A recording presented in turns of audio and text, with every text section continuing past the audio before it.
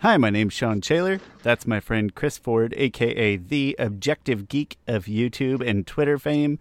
We are Avatar: The Last Podcasters, the second most exciting Avatar podcast on the internet these days, or Oh yeah. 10th or 11th, or who's counting? But definitely not the first anymore. If we ever had a claim to that throne, it's 100% gone now. But that's okay. We're still happy to be here anyway, and we're happy to talk about Book 3. In fact, I'd say we are very excited to start talking about Book 3. Today we're going to talk about Chapter 1. It's called A Breath of Fresh Air. But before we do that, Chris, how you been doing this week? It's been a couple weeks since we talked, like always. Yeah, it's been like, what, 3 weeks since we've recorded? Yeah, because we had this weird, and we, just for the record, we got kind of another weird, I decided to take all the vacations that I haven't taken in like a year and just pack them into July. So got a couple more weird weeks ahead. Yeah, I mean, since then, life hasn't changed much. Just been doing housework and stuff, and just living life. Do you ever get not that much? Just... Do you ever get that really unique corner toilet, like all settled and all the tile built around it? That corner toilet. Every time I have like some plumber come in and look at it, they're like, "That corner toilet's interesting. I've never seen it." I'm like, "You guys are plumbers. You've done this like I don't know how many years." Chris, I've peed in a lot of toilets, and it's the first time I've ever seen. Not just peed a lot of times. I've peed in many different toilets over the years. And that was my first corner toilet experience. Wow. I didn't even pee in it. I just looked at it and said, Did not use that. I mean, I didn't go in there and then not pee. I just mean I was in as an examiner, as an observer at best, not an end user. End user, pun intended. As if that was a big conversation for you and Heather, like when you guys left my house. It was. I was like, "Heather, you ever seen a corner toilet?" She said, "No, I've never seen a corner toilet." It was. It's a big deal. There's a small part of us that's jealous because one of our bathrooms could use a corner toilet, but that's probably expensive. It's probably custom made or something. Yeah. Nobody knows. They can't find them. I know. I'm like, I'll never get rid of that toilet, even though it's fairly old. Came with the house in 1980. You can't get rid of it. I'm sorry. Yeah, that's true. Well, I'm glad the housework is going well. And then I think we had a couple of, I'm going to call them minor news things to bring up. I'll let you introduce them since you were aware of both of them, and I, as usual, am oblivious to everything. Yeah. You know what, Sean? How are you doing? I never ask. Well, I do every now and then. Like once every 10 episodes, I ask how you're doing. I don't know that you do because I just vomited out on people whether they're ready or not. I am good. I don't like being out of the house this much. Not that I'm like a super introvert or anything, but I don't like being out of the house a whole lot. And through most of July, we have been out of the house. So in fun things, but I miss being at home. But other than that, I'm good. I've been watching a lot of NBA finals, no matter whose house I'm in. That's very exciting. And I think the Bucks are going to win one more at home, and then the Suns will get healthy and get the last two in Phoenix, for the record. And I think they're going 2-2-1-1-1. Oh, they do that now, right? Gosh, I thought it was still 2-3-2, but I think you're right. Oh, okay. Well, if the Bucks don't win the next one, while Chris Paul is still question mark, whatever is going on with his head. Then I'll say the Suns will win the next two in a row, even that middle one back in Milwaukee. Okay. Like if they don't keep this momentum right here, they won't. Yeah. They won't win another one. But where are you at with that one? I'm going for the Suns. Although honestly, I'll be happy either way with who wins. But this is Chris Paul's last chance, like I was mentioning to you before, and it would be nice for Chris Paul to get a ring. They don't call him the point guard for no reason. It's not that the Suns will get substantially worse, but as you pointed out, I'm not taking credit for this. As you pointed out, the combination of their health and lack of others' health, and I mean, it's such a bad bracket if you're talking about healthy Nuggets, healthy Lakers, healthy Clippers, healthy I'm forgetting one, Jazz. I forgot the number one seed, the Jazz. Yeah, they would have played. The people they played, they first played the Lakers. Anthony Davis was out, pretty much. He wasn't all the way there. LeBron wasn't even full there. And then they played the Nuggets without Jamal Murray, and they swept them. And then they played the Clippers without Kawhi Leonard.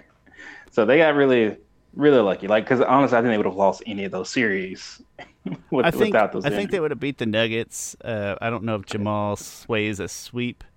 Lakers, Yeah. I'm not totally convinced the Lakers' health. Like, if you're talking total health, 100% Lakers versus 100% Suns, probably. But I think you're at a point in LeBron James' career, and Chris Paul likewise, we're expecting 100% health.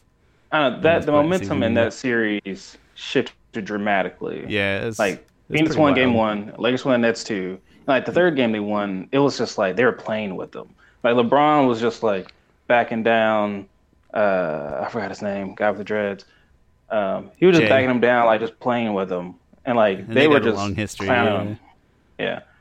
And then once an injury happens, then I've never seen this playoffs. I've never seen so many momentum shifts.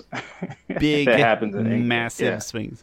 Props to the Suns though, because they got through. Which I think the Nuggets series they got through without Chris Paul. So not safe to say. I think they would have won that series in a nutshell. True. But the other two, for sure, Clippers looked pretty dang good without Kawhi. Paul looked as good as he's looked. Paul George without Kawhi ever. So. I'm having a lot of fun with this NBA Finals, just being a little different, a little weird. Don't really care who wins. Either way, somebody pretty deserving is going to win that they probably wouldn't win in any other year. That's a good deal. That's not maybe not great for ratings, but it's good for those players. Hey, long story short, I'm tired, but I'm doing good. And news. Oh, yeah, sorry. hit me with the news. I'm excited for both of these things. One thing, the biggest piece of news that dropped in all of Avatar fandom this week was that one podcast recognized another podcast. Sean, it was huge. I think it was very huge. Chris, not just one podcast, one star. Yeah, I guess I'll just say star. One star. There's another word that I need to put behind it. Star-studded. A very important person about whom the other podcast cares a lot. Oh yeah. So if you don't listen, Braving the Elements did name drop us, Avatar Last Podcasters. I mean, it wasn't like hey guys, go listen to this podcast. They were. If only it wasn't a plug. It wasn't. Yeah, it wasn't a plug, but the name was dropped. I had tweeted out to them about a question that Dante had about like why is Aang not dressed up? Like why is he not bundled up? He's in the South Pole. And I tweeted at them that from our Avatar Last Podcasters Twitter handle. That's because airbenders can regulate their body temperature with just airbending. and then you didn't like Dante Bosco's response. So if I'm understanding right, what you've presented to us, is that canon? Is it from a comic or something like that? Yeah, it's canon. And in my tweet, it wasn't enough to go ahead and explain like, oh, well, Tenzin mentioned this in book 3 of Legend of Korra in the episode Original Masters or Original Airbenders. I think it's Original Masters. I just thought that Dante sounded a little doubtful in his response, like I don't know kind of thing. And I was like, whoa. I don't think he sounded doubtful. I think he sounded more like, hey, airbenders are brushing up on firebender type of. Yeah, I think that's kind of. Yeah, I don't think it was doubtful because the thing is, Dante, he'll admit that even though he's part of the show, he's a huge part of the show. He's like, I'm not an expert at it. he'll be like, I don't know these things. We're learning. He was like, by the end of it, we'll be experts. I just thought there was like a touch of disbelief in his reading, but okay. Hey, it was nice. It was nice for a couple of very important people to tweet out, to back tweet a couple of very grateful and excited people. Yes. Go listen to that podcast. By the way, it's a lot different in tone than our podcast. Obviously, it's a lot different in tone because it is. We've kind of mentioned before, it's super duper positive, but I've thoroughly enjoyed. We'll be up to episode 5 at this point. By the time you listen to this, probably there's 4 out right this minute. The latest episodes with Eric Coleman, who's like an executive president or something at Nickelodeon at the time that the show was on, and and uh, and he was just saying how like Mike and Brian, how he told them like what they were looking for and how to pitch it and stuff.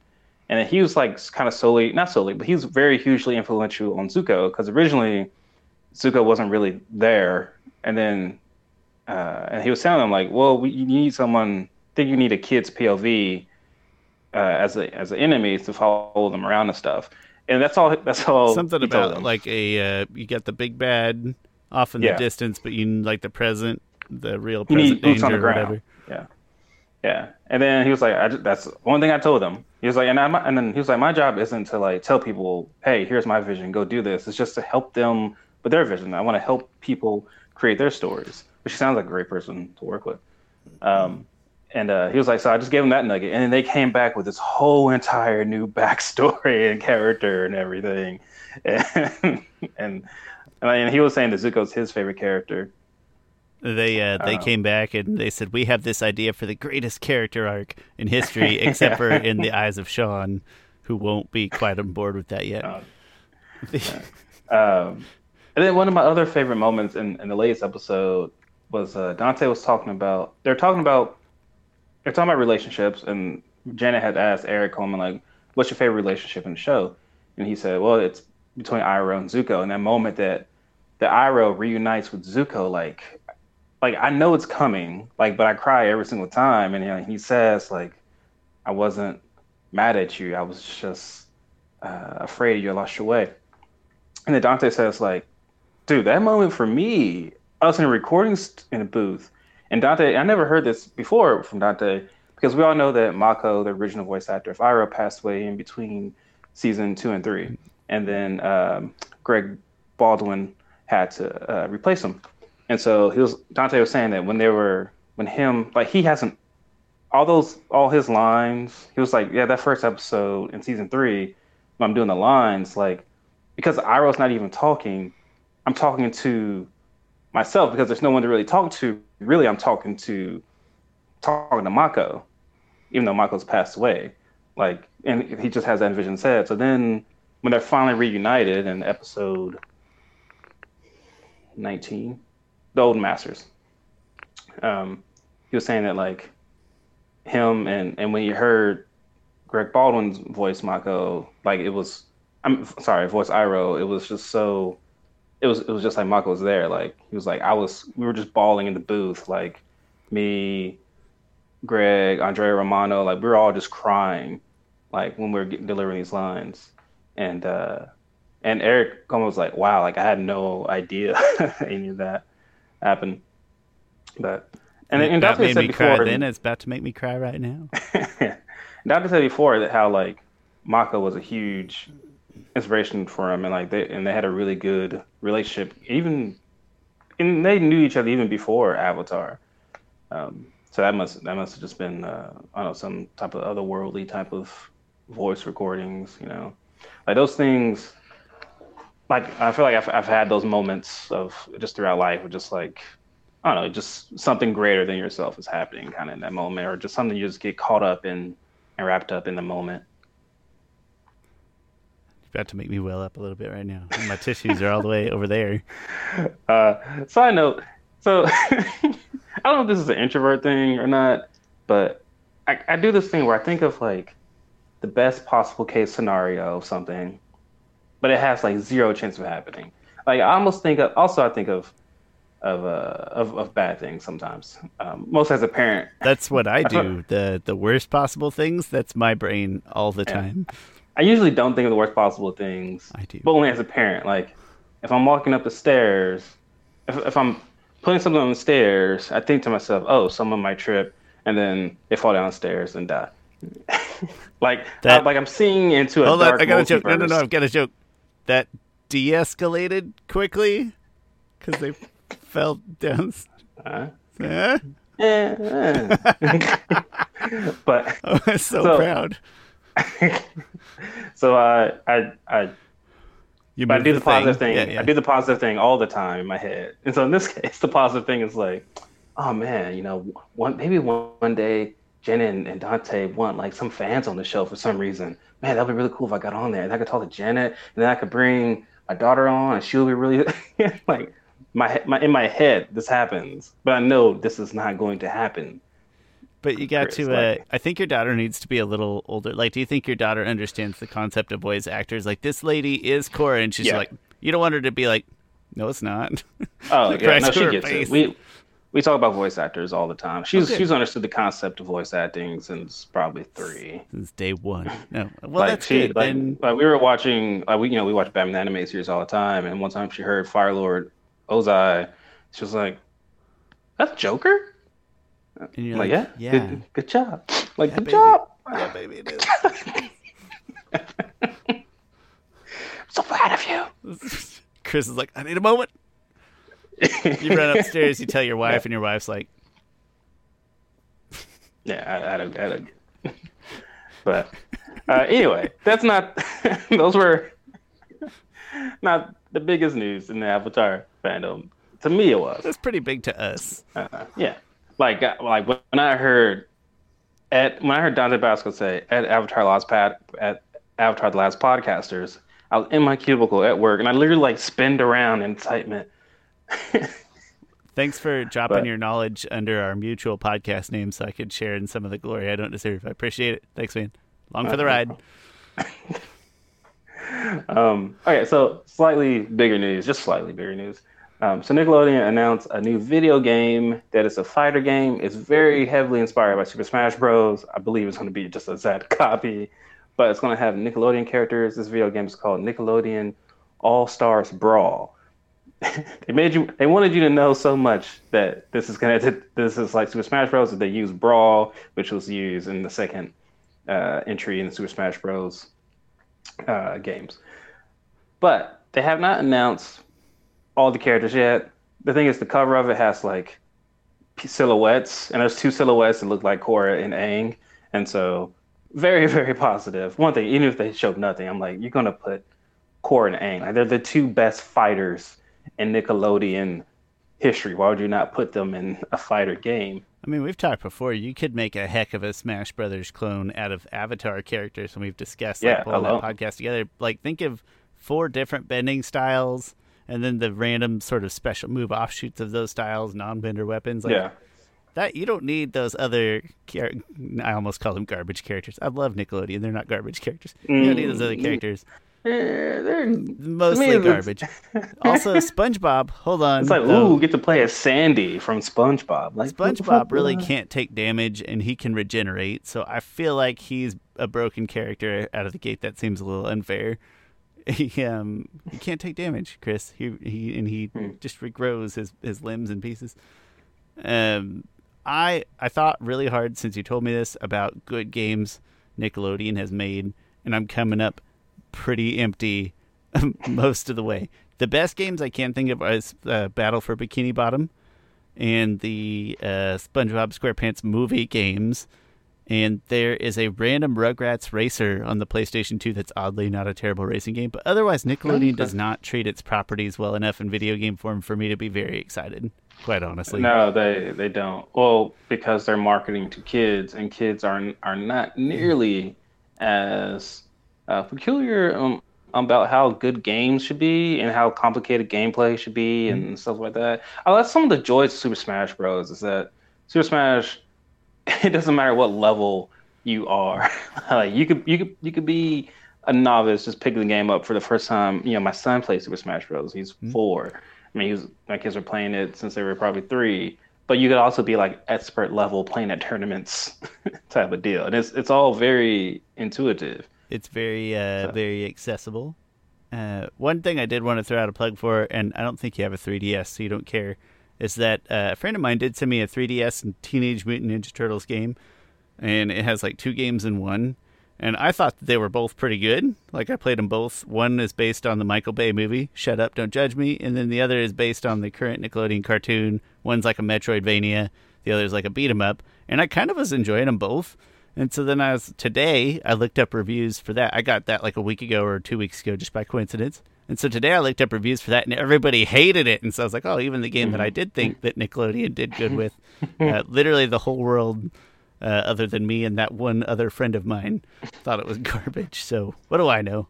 Nothing. I do as it think turns out. I do think at least one of the Ninja Turtles will be in this new Nickelodeon fighter game because Nickelodeon has at least the TV rights to Ninja Turtles, and they've been coming out with TV shows for them But for it like is the a separate last set of rights. 12 years. It is a separate set of rights for video games, but I mean, they published that game. That's a 3DS game that's like 4 or 5 years old, so that at some point they had the ability to do that. Yeah. That could be like an easy like palette swap kind of thing almost, right? Swap a palette, swap a weapon. But, Yeah, probably. yeah, gotta have some Last Airbender characters in there. Is it Yeah, wrong to if have? I'm assuming they'll probably have like 4. They'll probably have Aang, Korra, Katara, Zuko, and then after like I would put Toph in there, but I have a feeling like if you put more than that, yeah, you're weighting it too heavy on the first one though. They would surely distribute it a little, yeah. Oh, then they're gonna have DLC, of course, like a 3-2. So, Yeah, naturally. well, I don't know. I feel like games have to be certain popularity to even warrant come out to waste developers' money on making a DLC. You'd be surprised. Okay. Yeah, and we also mentioned another Smash Brothers clone that's kind of good. It's called Brawl Brothers, and so there's some examples of successful clones. Like, yeah, it's a clone, but it's still a good game. Yeah. So there's some hope. I don't know if it comes to the Switch. I'll probably buy it. I buy every other damn. You have Switch a lot games. of games on the Switch. I do. Like, I do. I have 4 games. I have. Do you want? I just counted up. The other day. You want to take a guess? Let me guess. Let's see. I'm gonna guess 47.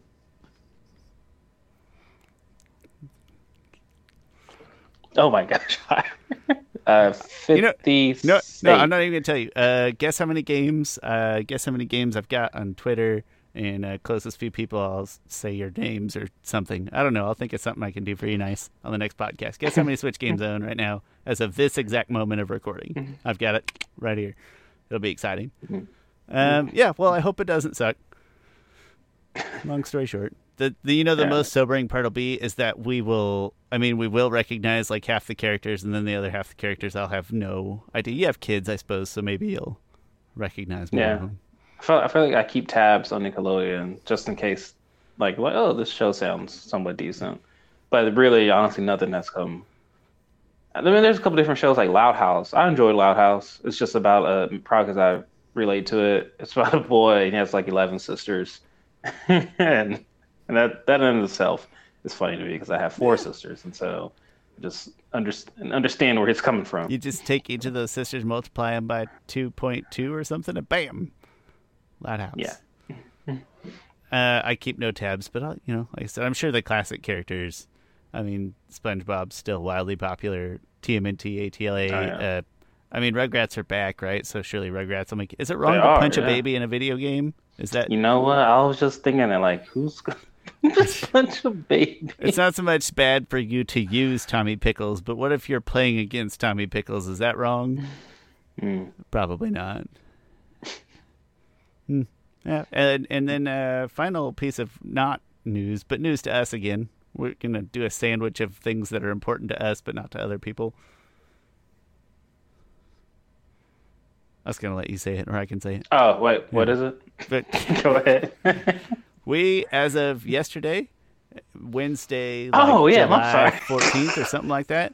This is how big of a deal it is to us, is that I didn't know at first, and Chris didn't remember now. It's very important to us that we've been going on for 3 years, which is pretty exciting. When we first started, I lived in I'm going to make this sound like a sob story, but it's not. When we first started, I lived in a small apartment, and now my podcast earnings have moved me into my beautiful home. And it's not worth mentioning that I lived in a beautiful home before I moved into the apartment. That goes without saying. But yeah, we've been going on for 3 years. I've listened to a couple of the earlier episodes over time, like within the past several months. And I will say that we have gotten infinitely better. Infinitely more interest. We were so, not deadpan, that's not the right word, but just kind of uninteresting when we started. Maybe we take it less serious okay. now in general, or don't take ourselves so seriously, or something. wasn't bad. I It don't just know. wasn't as good. Just my Yeah, opinion. that's I don't know, everything in life. That's the norm for podcasts and for all things. So hey, 3 years, we have nothing special planned, but we're Yeah. proud. Thank you guys for following us for whatever how long you've been following us and watching these episodes and it's been a joy. It's fun to do. I'll just call it my friend every once in a while and talk about Avatar. It's pretty fantastic to remember that I hadn't even watched the whole Avatar thing in like sequence until I worked at Payless. And Chris like, hey, you gotta watch the show, and I was like, why do I gotta watch that show again? Like, I liked it. I guess I saw pieces, and then he like brings these burned DVDs over. Yeah, back when I had, back when He I only had the back burned when he thought it was DVDs. the greatest show of all time, but not worth buying. because in my defense, I had it on bootleg in college because someone was just like, "Hey, you want these copies of Avatar: Last Airbender? So and so has it, and when I can just burn you some for free."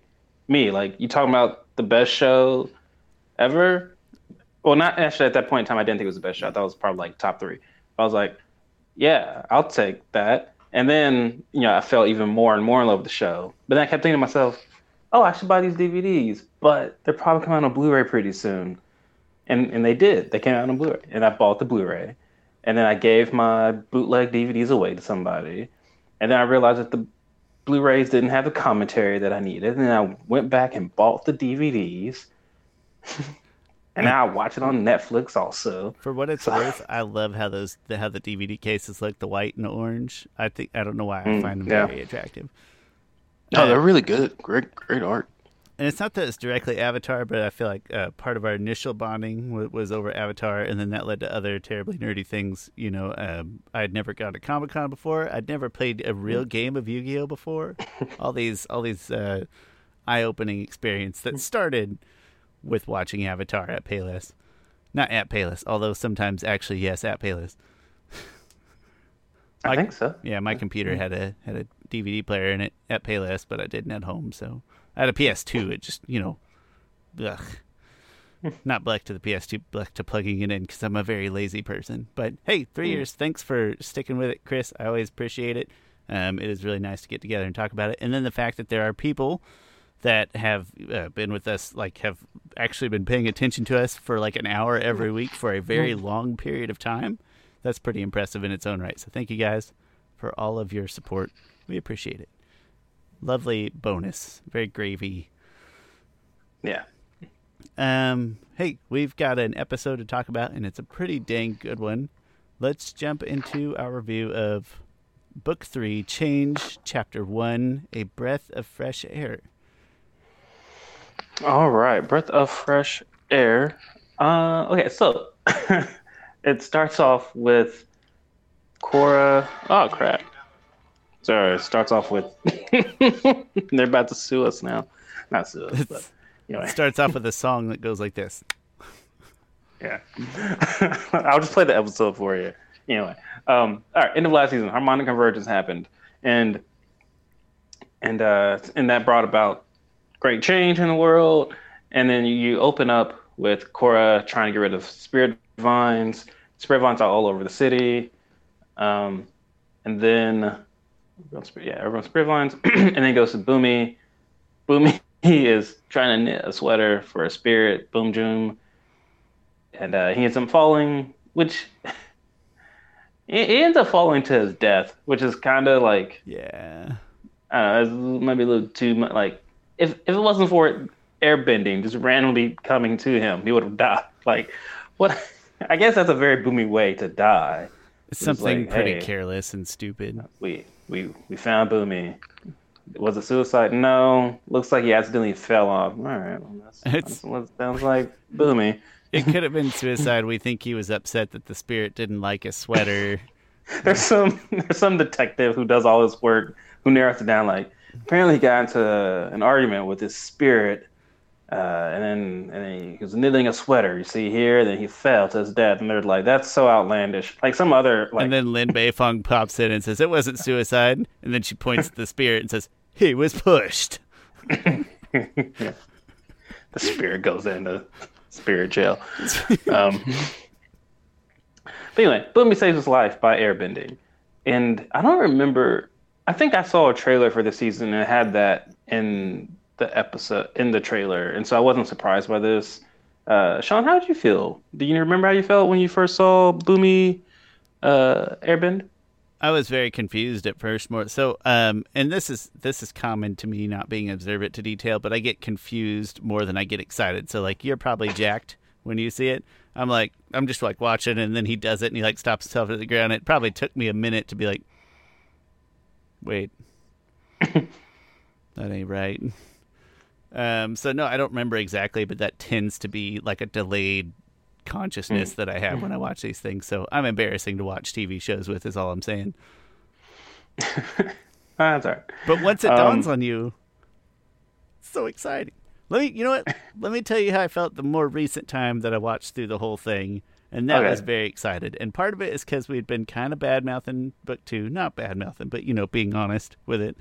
And then I get to book 3, and I basically like burned through book 3 and 4 in like a day, maybe 2 days. But yeah, so I know it's coming at that point, but so hyped for Boomy and this great story he gets to go tell his peers, his family members, because I know what it's like to be the weirdo in the family. I feel you, Boomy. Yeah, it's so anyway, so Mako also gets a call about an airbender showing up, and yeah, so Mako goes and handles that. Well, he doesn't handle it. The airbender gets away, and he's just screaming and stuff. And then and then Bolin is staying at Air Temple Island with the family and with airbender kids, and they're all like eating dinner, and Korra comes over, and Bolin's like, "I love being here. Like, you got your put upon mom, you got your grumpy dad, you got your crazy uncle, and the crazy kids." I just like Bolin being the commentator on this. There's a word for like being the live narrator that also exists within the show, and that's a role that Bolin hits kind of throughout this whole season in a weird way. Yeah, I think so. And then Boomy keeps on talking about how he used to airbend, how he airbended, and then he's like, "You see that? The napkin moved." And Kaya's like, "You blew on it, Boomy." And then he's like, "Maybe my life needs to be in danger." And I like how Milo just like, "Look alive, Uncle Boomy," and then just like throws the plate at him. Again, like something that if Boomy didn't have an airbending, he would have just got hit in the head, full steam, with a plate. Which that would have been funny. But Milo has faith. Uncle Boomy tells him to throw something at him. Milo's like, "All right, listen, he asked for a boulder. I threw a plate. All right, it's not that big of a deal." Yeah. And then I think Ikki was the one that's like, maybe he's a late bloomer. And then just like, these kids are very positive, and they are. They're hurtful, but they don't know they're being hurtful. It comes out positive. It's just in their heads, it's positive. It comes out a little hurtful. Yeah. Wait. Yeah. So then, then they all realize that Boom is actually a bender, and like he says something that's really small, but I feel like there's small moments of Boomy that means a lot. I think if you add the context to it. So like right when he's like confirmed to himself that he's an airbender, he's like, "Wait till I tell mom." Like the first thing he wants to do is go tell his mom that he's an airbender. She'll be so proud. Yeah, exactly. Like she knows how much that meant to Aang. And then even in the next episode, like when they can't get people, he's like, "Don't worry, Tenzin. Like I want to be part of your army." Like he's these little small things I feel like are just so indicative of the character. He's latched onto it from the get-go. Like there's no sort of second guessing his newfound gift. Yeah, which is funny because later on it's to me Boomy has some really great character work done in season 3, but it's all really subtle and really small. But we'll get more to that later on when we get to that episode. But and then what else happens? Let's say there's an A plot, a B plot, and a C plot in this one, kind of. Yeah. So the court's also trying to deal with the vines, And then so she's like, oh, I have an idea. Oh, before that, Korra and Asami go out for a drive, and Asami teaches her how to drive. And I feel like this is definitely the season where you start to see some drops of Korra Asami, some little hints at it. And I want to say that because I was watching something I don't before know if you even about have to say little hints. I mean, I think they're pretty directive is too strong of a word, but yeah. I mean, they're clearly trying to it's not arbitrary. Like it's intentional, I guess. It feels intentional. yeah. And I think this dynamic is so much better than they were before. Because in the commentary, Brian is like, yeah, before they were kind of rivals in a sense, and things. And I realized that like in book two, I think they only have like one conversation together, which is which is terrible. Like if of your four main Team Avatar characters, two of them barely even talk to each other. Well, I'm not saying did you rewrite more conversations into your book too, Chris? Because I didn't. you know what. You're right. I didn't. You're right. I did. I wrote more stuff for Asami to do, but They would have interacted more inherently. That's fine. yeah. And so I think that was missing. And so to start off this season, I think with their relationship kind of redefined, I think it was really good just for relationship dynamics. Like even if you just want to say that, even if you just want to say everything's platonic and everything, it's just so much better to see them just talking with each other. Like they go back and forth about how like oh, why is Mako acting so weird lately? Because Mako won't stay at Air Temple Island with them. He's just sleeping at the precinct. Pre, Precinct. pre, precinct. There we go. Precinct. I think. Yeah. Yes. Yep.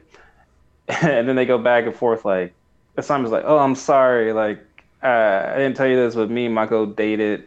Like we started back dating, or I kissed Mako while you were off away." And then Korra laughed. And Korra's like, "Oh, don't worry. Like I kissed Mako when you guys were dating." And then Asami was like, "What?" And then they were both laughed it off and stuff. And Korra was saying like, "I'm glad that we didn't let any of that get between us." Which that to me is just cool girl power type of stuff, even though it was leading to more. And I think, like I said before, I think Asami is, and I might just be now reconciling how how the series ends with now that Asami is trying to, just venture out and to see, just get closer to Korra, right? Because she's telling her like, "Hey, you drive," like, and she does the whole hair flippy thing, which I feel like she only does when and plays with the hair when she's trying to draw attention to herself. Like, notice me, Korra. Notice this hair flip. But anyway, what else was there about those two? Oh, Korra then gets the idea to do the spirit divine thing to spirit bend them. She does it at first, and then it goes awry. Oh, the president's a jerk. I hate the president. But that's fine. You're supposed to hate the president. Yeah, I mean, it might be a little overdone, but it's pretty. I mean, he's pretty on point. Again, it's too me because it's too overdone, but it fits what it's supposed to do here for sure. Yeah. They talk about how his poll numbers are almost as low as the avatars, which I call BS on that, because after anyone does anything very significant, positive, their poll numbers would be up. Korra just saved the world. Everybody saw her be a giant blue spirit. I think her poll numbers would at least be 50%, not 8%. But it's skewed. I bet they're only polling in Republic City, and they've got the Vine disasters. And polls, I don't like surveys. Surveys are skewed to a psychographic of people who care enough to answer surveys, and normal people don't fit that mold. Unless you're a person who likes to answer surveys, in which case I apologize. I'm just saying, and in the Republic City, people in Republic City saw Korra save the world. They saw her defeat the living in this giant monster. But it's a "what have you done for me lately" thing. They got these vines growing through the side door. You know what I mean? Yeah, but it's only been a couple of weeks. Like Obama's poll numbers went skyrocketed through the roof. Well, actually, I'm just making some. I know they went up after Osama bin Laden was killed, but I'm sure they didn't skyrocket. Point being is, as I think people would give her some more credit than 8%. 8% is really low. It's a pretty small number, but we won't try to judge the politics in this fictional land and how their poll numbers work.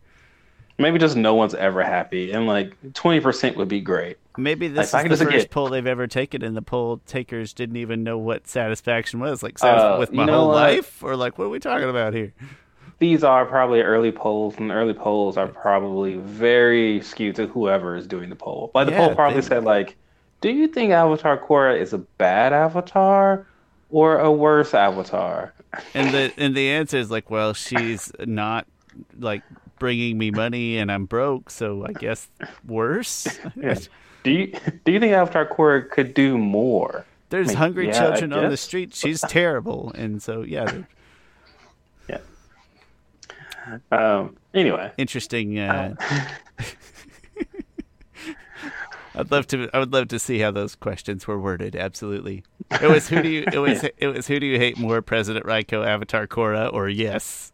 Those the. Yeah. Okay, so the airbender runs away, and then one thing I love about that scene that the spirit divines come back is that the building kind of goes down, and Korra sort of has to be a superhero. Like, she goes into a building, gets people out of there, and then she has to go into another building, have a person. She has to air glide with one hand, hold a person with the other hand, land quick enough. She sees this big, huge freaking debris following, has to land quick enough, catch herself, roll, and then catch this giant freaking a corner of a building and let it down softly enough that it doesn't hurt other people around her. Like, as a person who loves superheroes and love action scenes like that, I loved that moment.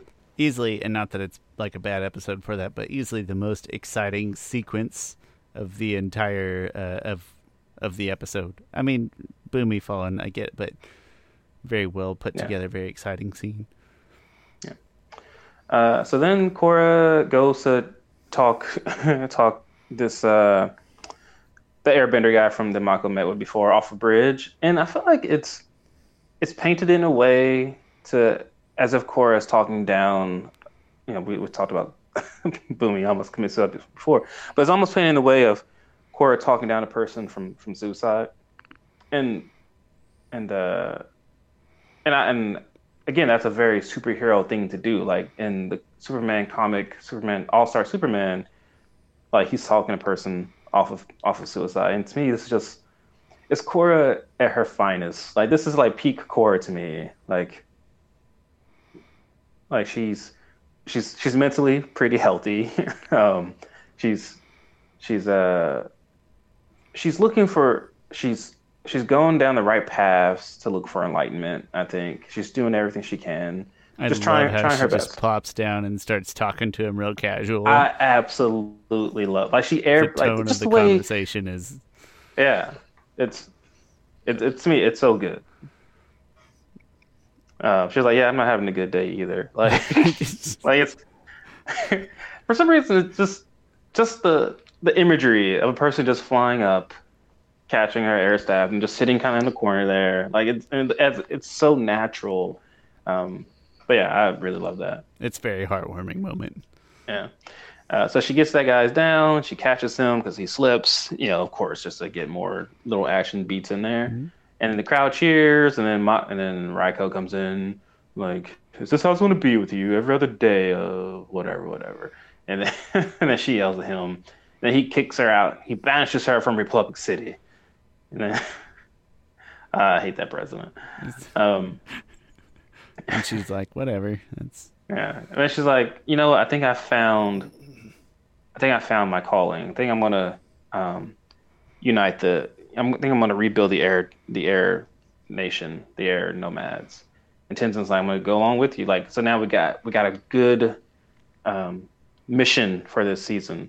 And Brian and Mike was talking like yeah, you know, the thing I really liked about this season is that it has like a very positive, noble mission at first. Like, sure, we got our big bad, but like Korra is on a peaceful mission. Like, it's not something so antagonistic. Like you know, in the first season we see Amon. It's like episode 2. It's like, oh, we gotta stop this equalist revolution. This was like, oh no, we gotta do something positive. We gotta bring back the air nomads. I do feel like Tenzin's talk with her. I mean, it's not that it's not the right thing to do, but it sounds very biased coming from Tenzin. Like, it's your job to worry about the ways of the world and spirits and balance and stuff. But I mean, I get it, and it seems like the right thing to do, but feels like it might have been less selfish sounding coming from somebody else. Yeah. Oh yeah. I mean, I think he kind of admits to it because Korra's like, oh yeah, and they're taught together. Korra is saying like, she says something to the effect of like, she's not a good avatar, and Tenzin says, I think you're a great avatar. Like, I know personally for me, like, your actions led to the revival of the airbenders. Speaking of which, my favorite moment in this episode is Tenzin looking over Aang's island, Aang's statue, and saying like, Dad, it'll be just like before, like new benders are here. Like he wells up, he's like, your dream's gonna be realized. And his kids join them, they have this really great moment of just like, hey, this is us, like things are changing, but we're gonna do this together. Like we're gonna repopulate airbenders without incest, and we think that's a huge deal. I'm sure that's what they were thinking. I love how Milo's like, can we have an army? And Janora's like, airbenders don't have an army, Milo. Like, like I could just see like in the far, far future, Milo's like, you know what? We need to section off. We need to have an actual army. I am creating group of the airbenders Air Force Nation to do undesirable tasks that help shape the political spectrum. We will no longer be walked over. These maggots will bow to me. But these maggots will bow to me. Love it how he says that. That was a great moment. Is that next episode or is that this one? That might be next episode. Yeah, I don't remember which one. Yeah, it's next episode. One random thing. When Bumi confirmed he's an airbender, Kai says like, I have noticed your aura has been off, and he's like, and you didn't say anything to me?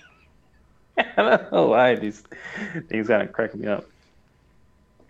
But all right, so the episode ends on I feel like it has a first ending on a somewhat positive note. It's like, all right, we're gonna find new airbenders, and Tenzin says like, who knows who out there is discovering the ability to airbend for the first time, and that's kind of that would be just a great ending, and then it goes into this really off remote location in the middle of the ocean nowhere, and we get to meet Zahir, and we know nothing about him. We just know he's locked up, and this guy, I feel like, already jumps out the gate with straight charisma. Like he's doing these quotes. He's quoting Guru Lahima. He says something about instinct is your body, it's a fearful body lying to itself, which just sounds like a BA line. And and he's like, what are you gonna do? Get out of here with some, the White Lotus guy is like, what are you gonna do? Get out of here with some airbender nursery tales? He was like all tales, there's truth to it. I was like, what are you talking about? He's like, like, I just like how Zahir just, like, he's kind of like mind effing these people in a way. Like, it's just his vernacular and his speeches, they're just on a whole nother level than what these guys are dealing with. I don't. I have my qualms with Zahir, and I think I just don't love him quite as much as the rest of our fandom does. But I think some of those complaints are better left for next time when we start to see them in action a little bit more. Okay. But I do love that interaction between him and the guards. It's hard to imagine what it would be like to be Zahir or those guards and the type of interaction that they've had for how many years now? Yeah, I mean, it would have been 15 or something. Yeah. In that ballpark. Or it was like 4. Yeah, so yeah, still 15. Yeah. In that ballpark at least. So I would like to know more of like, did he ever say things before at all, and they caught off really off guard? They didn't seem caught off guard by him speaking, just by what he said. Like, what has their interaction been like to this point? So, I don't know. Had me curious, and it was an extremely engaging way to kick off or to end, pardon me, the first episode of this book. Yeah, and the commentary. This one started and ended in tremendous fashion. This episode. Mm-hmm. Yeah. What's the commentary? Brian is like, so I'm one of those fans that nitpick things here. He was like, in this frame, from Zahir's point of view, you should be able to see the pillars on the other side, but you don't see anything. And then he was like, and then Zahir should know. Zahir has the line of like, after he locks them all up, he's like, you all better ration that rice. Then that stock won't be here for another 3 weeks.